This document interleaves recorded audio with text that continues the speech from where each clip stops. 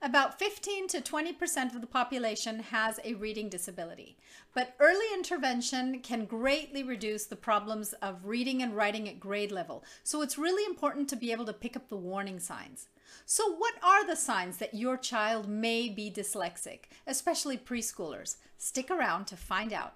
Dyslexia is the most common cause of reading, writing, and spelling difficulties, and it affects males and females alike, regardless of ethnic or socioeconomic background.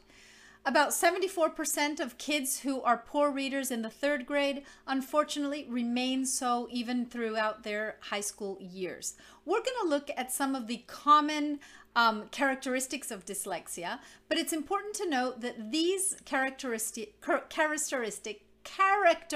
talk about dyslexia, may, and I stress the word may indicate that your child is dyslexic. And the word may is really important. It's also important to note that no child will have all of these characteristics. And some of them are more common than others. And all children will have some of these characteristics at some point in their life, because they are normal, and it depends on age, it depends on their cognitive abilities, it depends on their physical health, on the amount of stimuli that they're receiving from their environment, and so many other factors. Only a qualified testing examiner can verify whether a child has dyslexia, and this may vary from country to country. It might be a child psychologist, a neuropsychiatrist, a speech-language pathologist, or some other professional. A diagnosis can usually be reached around at the age of 8, but again, this may vary from country to country.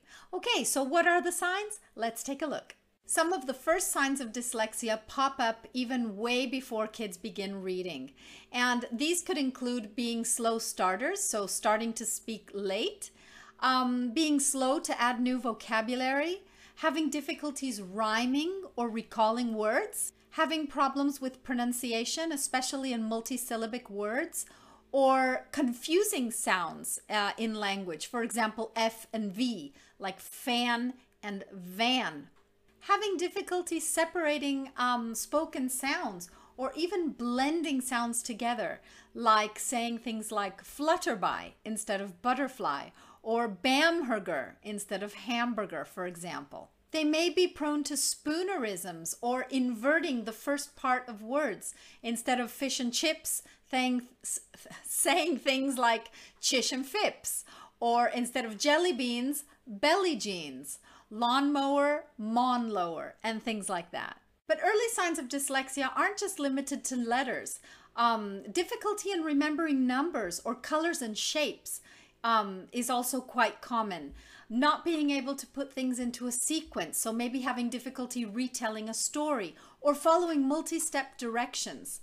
Some kids have trouble understanding concepts of time, like before, during, and after. Children may have problems learning the alphabet, or learning to write or spell their own name, for example. When kids look at books, when young children look at books, they're usually very curious about the words that are written on the page. And some early warning signs could be that they cannot distinguish letters from words from sentences. They also may have difficulty understanding that words move on our page in our language from left to right. Some children may manifest difficulties with their fine motor skills, or even in keeping a rhythm, like clapping hands or hitting their hands on their knees, stomping their feet, things like that. I cannot stress enough that all children at some point will manifest one or more of these characteristics and still be completely normal, because they are completely normal, especially for the younger children. But if you have concerns that your child may have a speech delay or a literacy delay, speak to 2 people. The first one is going to be the child's teacher, if your child is at preschool or kindergarten.